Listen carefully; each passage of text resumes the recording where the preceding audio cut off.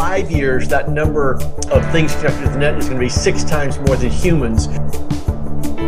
Hello, everybody. You have found the Internet of Everything in a minute. My name is Rob.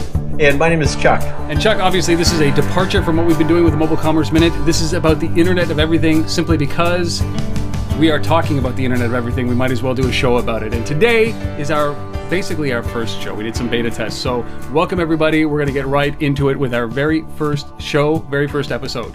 Chuck, I have 2,500 connections on LinkedIn. How do I rate versus the Internet of Things? Well, if you look at what's coming in terms of connected things versus connected people, by the end of this year, there are going to be 4 times more things than people connected to the net, to the internet. That's a lot of connected objects. Within 5 years, that number of things connected to the net is going to be 6 times more than humans. Based on the latest study from IC Insights, and they track global trends in integrated circuits and other technologies that power the IoT, essentially.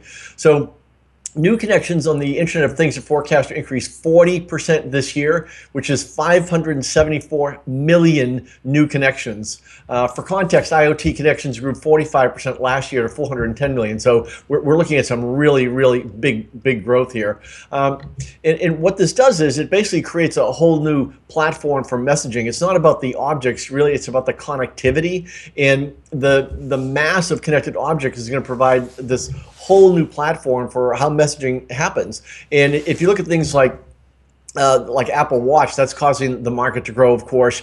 But what's happening is essentially the IoT plumbing is being built right now, and then next up is going to be the deployment of the information that's going to flow through that plumbing.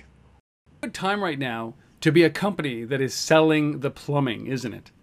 Yeah, this is Plumbing 101 right now in IoT or IO Internet of Everything.